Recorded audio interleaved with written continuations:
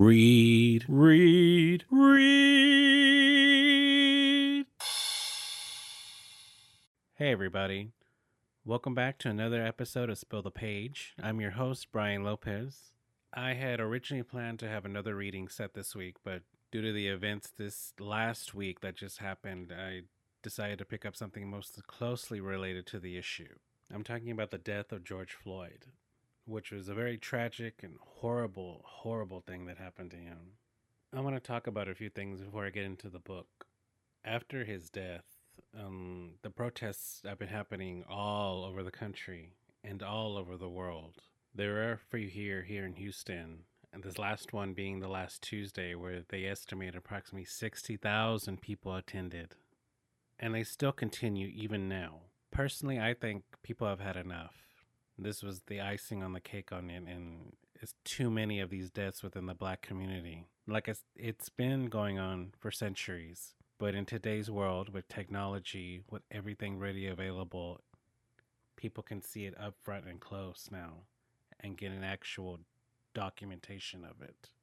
Had today's technology existed back when Medgar Evers was assassinated, it would probably be a different story even then. Which brings me to this week's reading. The Fire This Time, A New Generation Speaks About Race by Jesmyn Ward. It's originally supposed to be a response to The Fire Next Time by James Baldwin, which was a collection of essays he wrote back in the 1960s. This book intrigued me because there was a lot of things I didn't know before, such as being a black heritage trail up in the New England area, which I'll definitely have to check out if I'm ever up there. This too is also a collection of stories, of personal accounts, poems, readings. And I think a lot of the stories, the commonality is teaching oneself how to act around other people. I get it. You should have manners. You should be very respectful. You should be courteous, I should say, is what I'm trying to say. What I think I'm going for is treat others the way you want to be treated. But sometimes that's not the case, and that's when things get out of hand. They get out of line, as I should say. There's this one account in the book where a gentleman went back to Jamaica.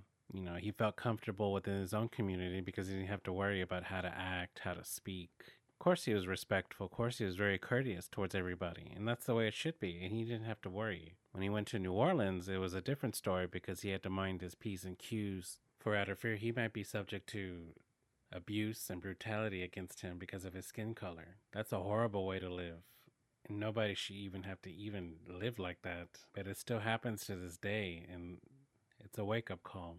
There was also another story how this gentleman said that we should always have fathers around. He tells us his account of growing up. In the last 2 years of high school, he went to live with his grandpa. Of course, his grandpa was very watchful over him. He told him not to mess with girls, I guess at such a young age. So one day his grandpa got home early from work and saw him with another girl sitting on a bench. I mean, he was just talking to her, but of course he talked to a lot of ladies at such a young age. He had his game on. But I think his grandpa wanted him to stay focused on his studies. I think was the reason why. And also, here's something interesting he brought up that I had never heard before. I never knew. Gerald Ford, the former president, was adopted. And get this, he didn't find out he was adopted until much later, when he was at a high school job he took, and his biological father came to visit him. That's how he found out. I think those are just a few of the stories that I can think of that just, to come to the top of my head in that book. And there's plenty more in there. I won't say any more because, like I said, I really don't want to reveal all of the book because you should definitely pick this one up. As I said, I definitely enjoy this one, and really just a lot of historical facts are in there as well. And the poems. Just really listen carefully to the poems to see what it's actually saying. And from all this, I think we should treat others with respect and kindness no matter what. There's always got to be somebody that has a different opinion of you, that views you different.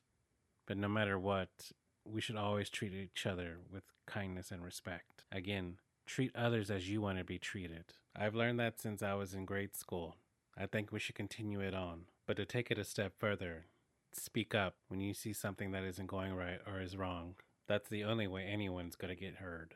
To learn more about Jesmyn Ward, please follow her on Twitter at Jesmini. And this is Brian Lopez. Please follow me on Twitter and Instagram at Spill the Page. Thank you again, everybody, for listening to another exciting episode. I hope this episode brought a message to you, or at least make you think a little bit more. Until next week, everybody, don't forget to read, read, read.